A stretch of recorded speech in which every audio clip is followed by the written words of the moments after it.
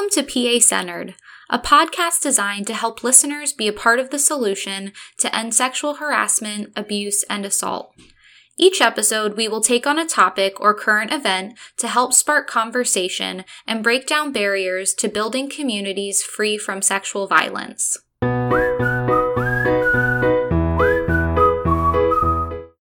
Hi, I'm Jackie Strom, the Prevention and Resource Coordinator at the Pennsylvania Coalition Against Rape. I'll be your host today as we're joined by Dan Jorman and Erica Brosig to learn about the Trauma-Informed PA Plan. Dan is the Executive Director of the Governor's Office of Advocacy and Reform. He has worked in the nonprofit and human services field for over 20 years.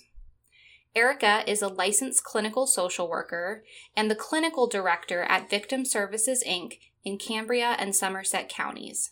She has been at the agency since 2003. Welcome, Dan and Erica. Hi. Thanks for having us, Jackie. We're so excited to have both of you here to tell us all about the Trauma-Informed PA Plan that you've both been working on this year. And so just a little background before we get started. The plan was created to guide the Commonwealth and service providers statewide on what it means to be trauma-informed and healing-centered in Pennsylvania. It is a companion to Governor Tom Wolf's anti-stigma initiative, Reach Out PA, Your Mental Health Matters. In February 2020, the Office of Advocacy and Reform formed the Trauma-Informed PA think tank, which worked for 4 months on the plan. The think tank was made up of a diverse, multidisciplinary group of 25 experts chosen to participate from urban, suburban, and rural communities throughout the Commonwealth. Members of the think tank were then invited to join state agency representatives to form a new leadership team called HEAL PA that is currently made up of over 100 trauma experts and volunteers, each who serve on action teams that prioritize and implement recommendations. So, before we dive too far into our conversation, Dan, could you tell us what it means to be trauma-informed? Sure. Well, I think one of the easiest ways that I remember it and think of it as it's been described to me is to think of shifting from a mindset of asking people what's wrong with them and instead asking what happened to them.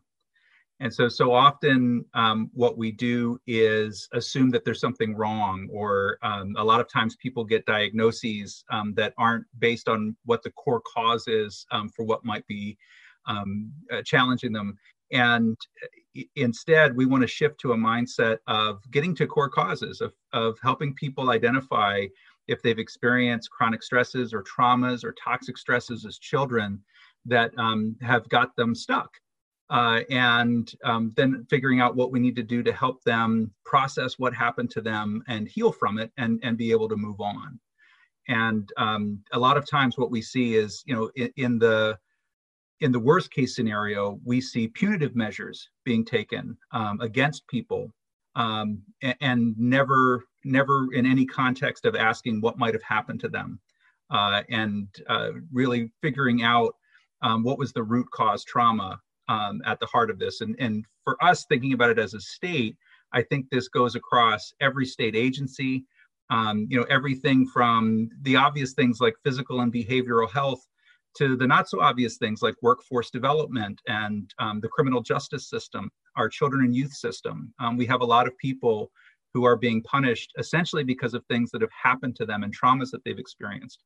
Another key thing is to understand that no two people experience a trauma in the same way. People have different resources and different resiliency levels that they've built up through their lives. And so for some people, they might experience a trauma and be able to move on from it very quickly. And for other people, they could experience the exact same trauma, and it could be something that derails their entire life. And so I think building a practice, and I think not just from the frontline worker standpoint, social service worker, therapists, people that case managers that intersect with people every day, but also for the folks that are creating policy in Pennsylvania, understanding that as a core lens to look at everything that we do is a big part of how we see this whole trauma-informed movement playing out. I'm just going to echo what Dan said. I think that being trauma informed really is a lens through which we look at everything. And that's, I think, how we shaped the plan that we're about to talk about, is just really looking through a different lens, a lens that shifts from punitive to compassionate, a lens that really allows a perspective that, you know, we're here to help people instead of punish. We're here to support people and really help guide people into a different life than maybe they have been living. And it's a shift, I think, in a lot of areas, and a much needed shift. So Dan, you've been doing this work for a long time. So what does it mean for Pennsylvania to have a group focused on being trauma informed? And like, where does this put us on the map compared to some other states?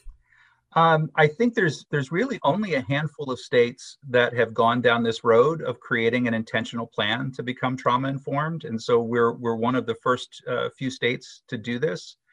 I think for me in my career, I've seen a lot of things that harm people. A lot of my work has been in anti-poverty work, and I've worked for 2 federally qualified health centers and seen some of the severe behavioral and physical effects of people living in poverty and struggling with abuse. One of the agencies that I ran provided domestic violence services for Lancaster County.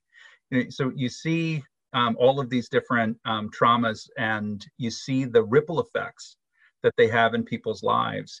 And so many times what happens is people will turn what they see, those ripple effects, into statements about culture or individual behavior, as opposed to understanding what's at the core of those and the context that people are living in when they've not only been traumatized, but continue to experience trauma day after day, or chronic stress day after day.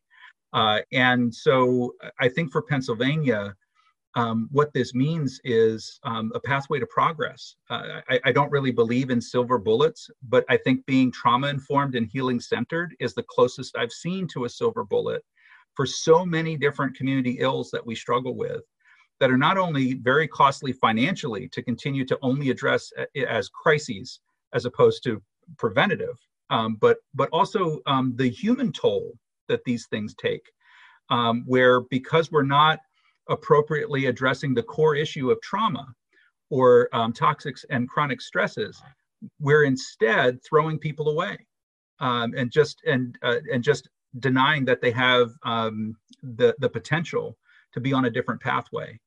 And so to me, this is critical. If we really want to be a prosperous Commonwealth, this is critical to that. And I think there's a major shift that has to happen in a whole lot of mindsets to make this happen. But you start with the people that understand it, and a coalition of the willing who are ready to push back on the status quo, to say, if the status quo was so great, we'd be in a different place. At the moment, according to the Department of Health, 38% of all Pennsylvanians have experienced either physical or emotional child abuse. 38%. And if we said 38% of all Pennsylvanians had cancer, we'd be alarmed. Or if we said that there was a high number, that high number in any other issue. So essentially, we have an epidemic. And that's just one category. There are a lot of other categories of trauma, and certainly chronic stress and toxic stresses that are out there. And so when you put them all together, this is a huge issue. And the way that we've addressed it in the past just hasn't actually helped people heal, which means that we're not really solving the problem. We might be putting Band-Aids on symptoms, but we're not solving the core problem the way we've gone about it before. So to me, this is how we become truly a thriving and a prosperous Commonwealth, in lots of ways and in lots of categories. And it just requires the same mental shift through a lot of different disciplines. So Erica, from your perspective, working at a local rape crisis center, what does this mean for survivors of sexual violence? I think it means the world for those of us who have been doing this work, and for survivors, because having been in this movement for a while, when I started and the entire, let's say, first half of my career, if not more, so much of our time was spent working with survivors who would come in to see us because other people were not able to serve them. They would come in and they would tell us, I went to this doctor, this psychiatrist, this therapist, and they told me I just needed to get over the abuse that happened. They told me that I needed to move on. They told me that I needed to just be put on medication and I would be fine. And they would seek services from us. And I'm sure that other people at centers, this is so familiar to them. They would seek services from us because we were sympathetic to the fact that that's not the case, that it doesn't just go away. And it always felt like we were doing work that was even outside of our scope half the time, because we were the ones who would listen. We were always the ones who would listen. And so as much as we would search for other people to help support us outside of other centers and PCAR and, some of us in this world, we weren't able to find it. And so then we've created it, right? We have centers now, at our center, we've created a therapy department. We've, networked. We've tried to do this work in our own communities. And so to see this happening at the state level is just so powerful, because you see survivors of sexual violence, but like Dan said, it's not just one type of trauma. Trauma is, physical violence. It's witnessing violence in your home as a child. It's having someone in your home who might be struggling with addiction. It's so many different things across the board.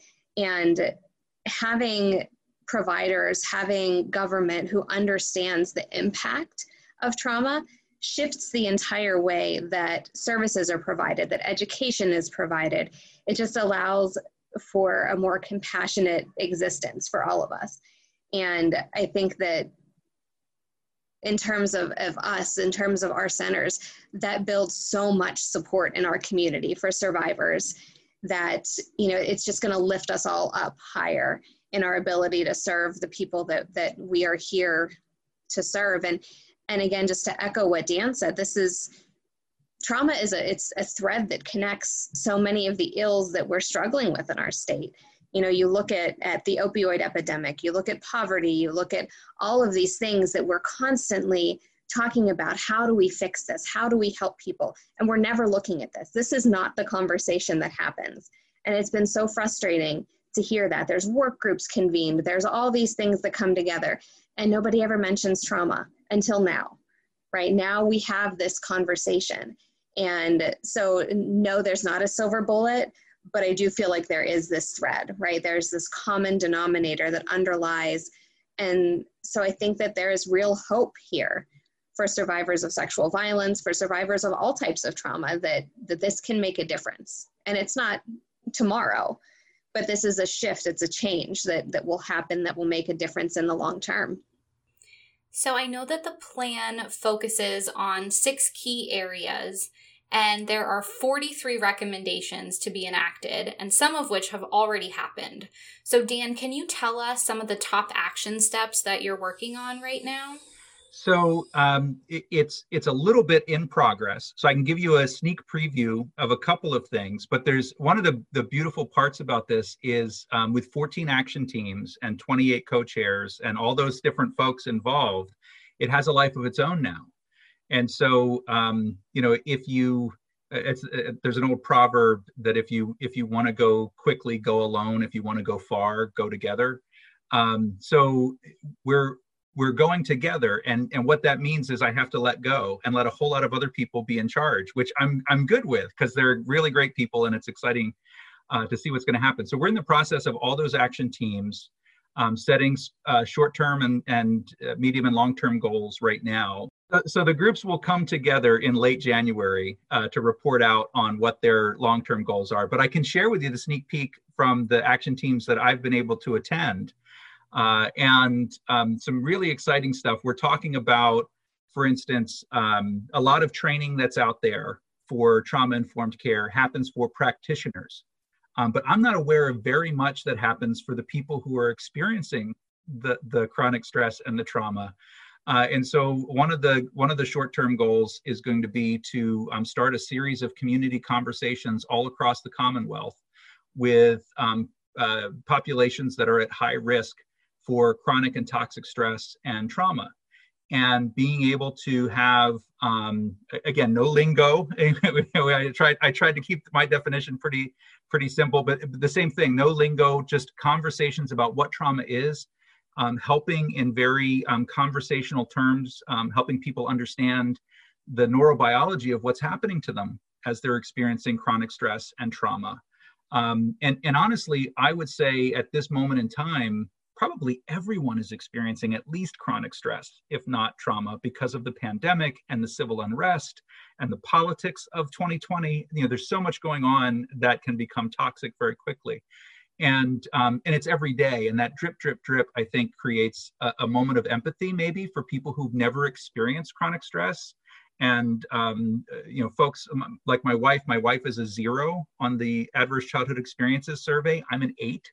And so she's been sympathetic to me for our 20 years together, but this is the first time she's ever been empathetic because she's experiencing it herself, because she works in a school and feels danger every day. And she's worried about our kids and all these other issues. And so, I think there are more people now that need to understand that than ever, because I think there are a lot of people who've never experienced poverty, who've never been abused, but who don't feel right now, who don't understand why they feel so exhausted, or they can't put two thoughts together, or why their temper is so short.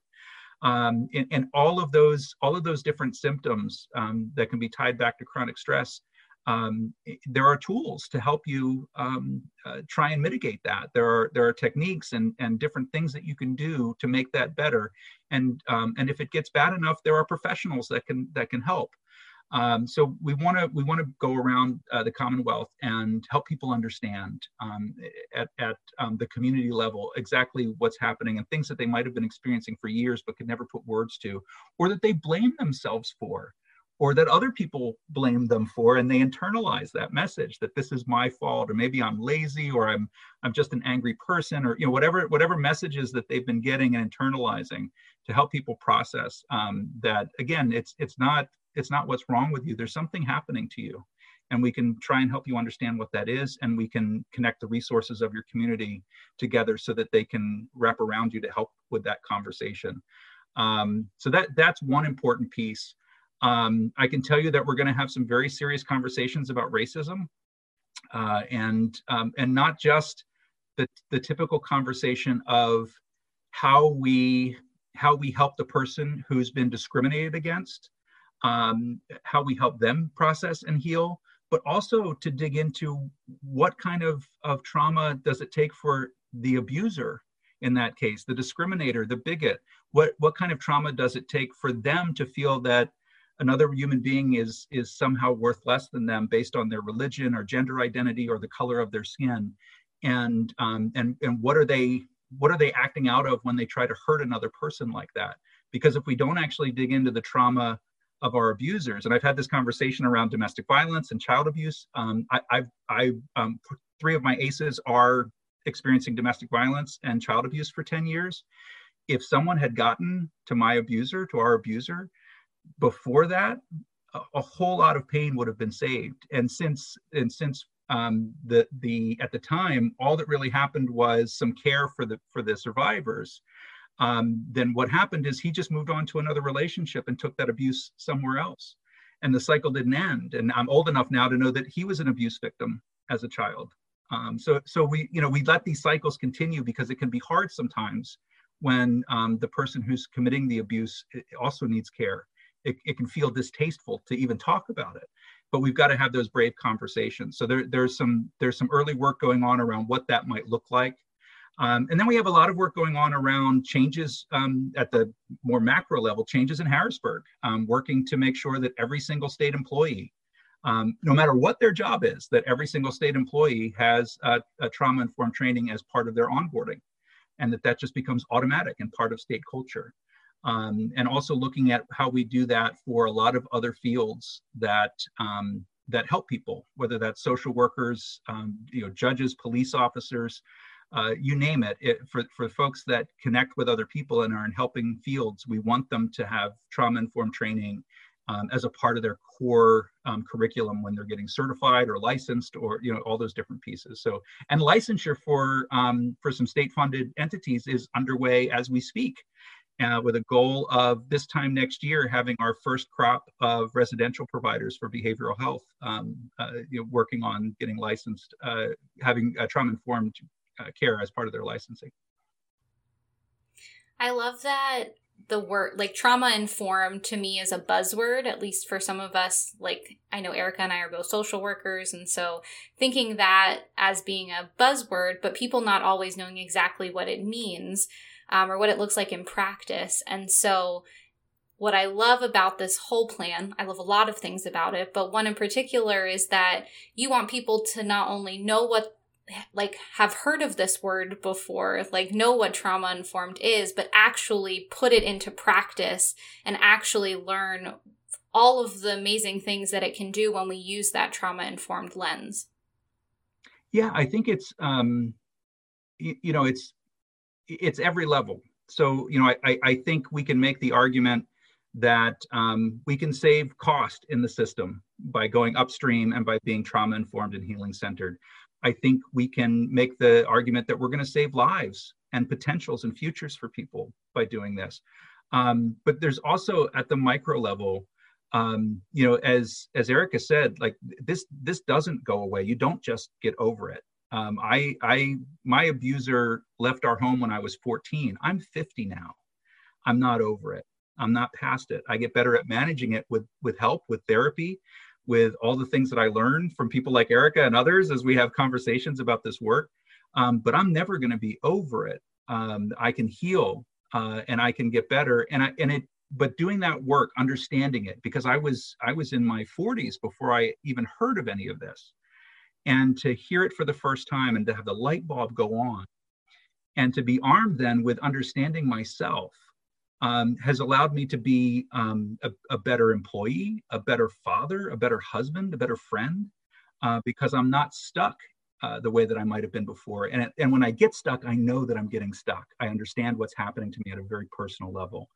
And so I think, not just can our state be better, our organizations can be better, but we can feel better as people. We can get healing.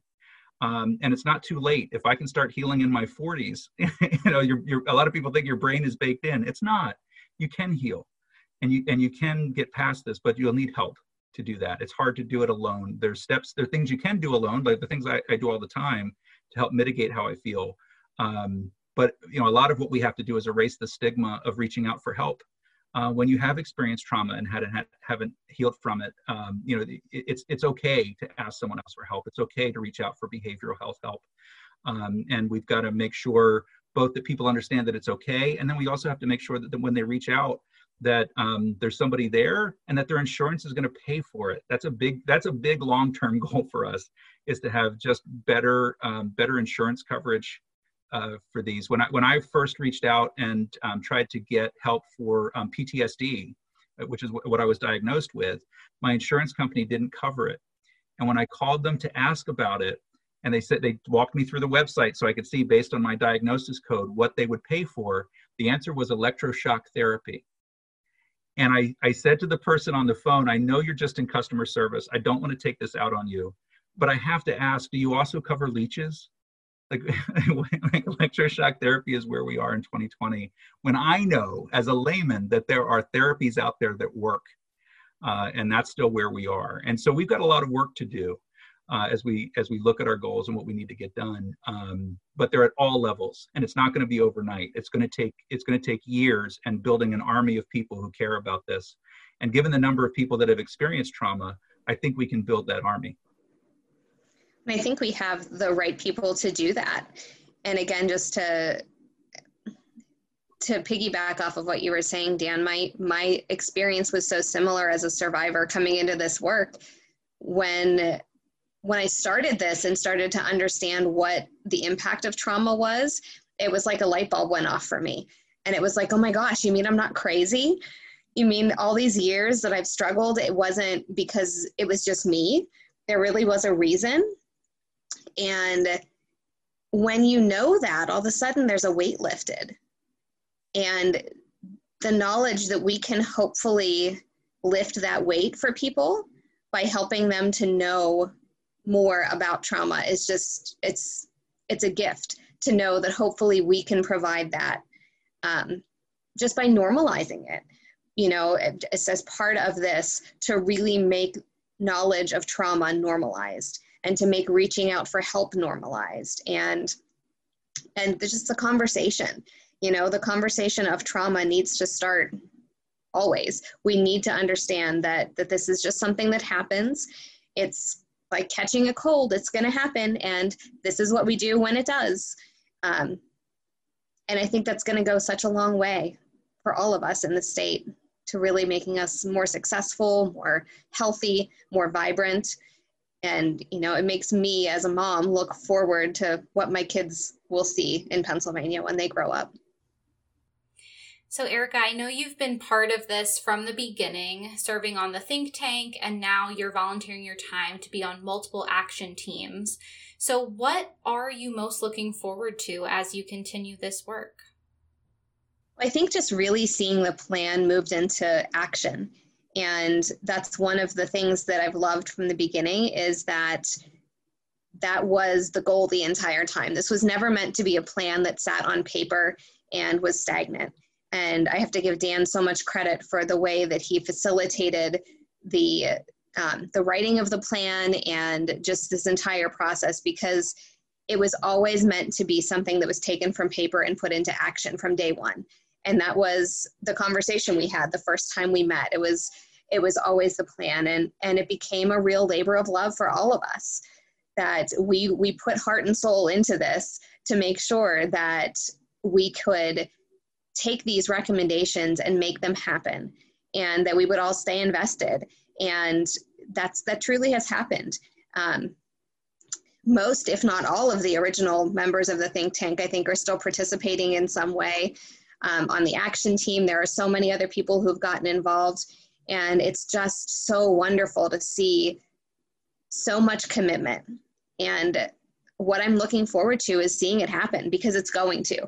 There is no way it's not, because of the commitment of all of these people. And that is just so powerful. So, really seeing the action happen it's just amazing. Dan, is there anything else you'd like to add?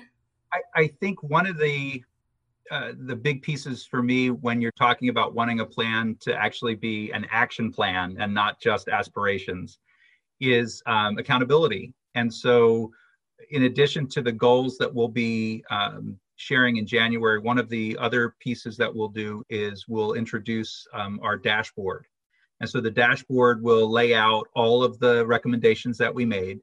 And we'll have a very simple way for all the residents of Pennsylvania to hold us accountable. There'll be a kind of a yellow, red, green color coding. And if it's on track, it'll be green. It'll be simple for anybody to read and go, are these folks serious and are they getting things done? And so we'll be able to track the items that are in progress, and we'll have some notes in there so people can see kind of what we're doing or what level we're at. In some cases, there are some things that I'm hoping by the time we publish this dashboard publicly that will be done. And we'll be able to mark off the list, and it'll make room for other thoughts and other things. And that's an important piece that I've said to the group from the time we got started, is that, I didn't climb a mountain and get the recommendations on stone tablets. We worked on this together, and it should evolve, it should breathe. And as we identify other things that we might have missed and new things that emerge. So for instance, we weren't talking about pandemics when I first was doing my interviews, but by the time we were meeting, there was a pandemic. So talking about how we heal from a pandemic became part of our focus. And so, so other things might happen in the world that need to get added. And the plan should be a living, breathing plan that's owned now by over 100 people, and hopefully soon thousands of people who are doing this work in their own communities and counties and towns, because now they're not alone. Our ability to connect them all with a whole lot of people and be able to share strengths and weaknesses and failures and successes together and help each other go on, I think is going to be really powerful. Well, Dan and Erica, thank you both for sharing your stories with us and for taking the time to talk to us today about the Trauma-Informed PA Plan. That is all the time we have today, but I'm hoping we can meet back up in the future to hear how things have developed. So thank you everyone for listening to this episode of PA Centered. You can learn more about the Trauma-Informed Action Plan at the links in our description.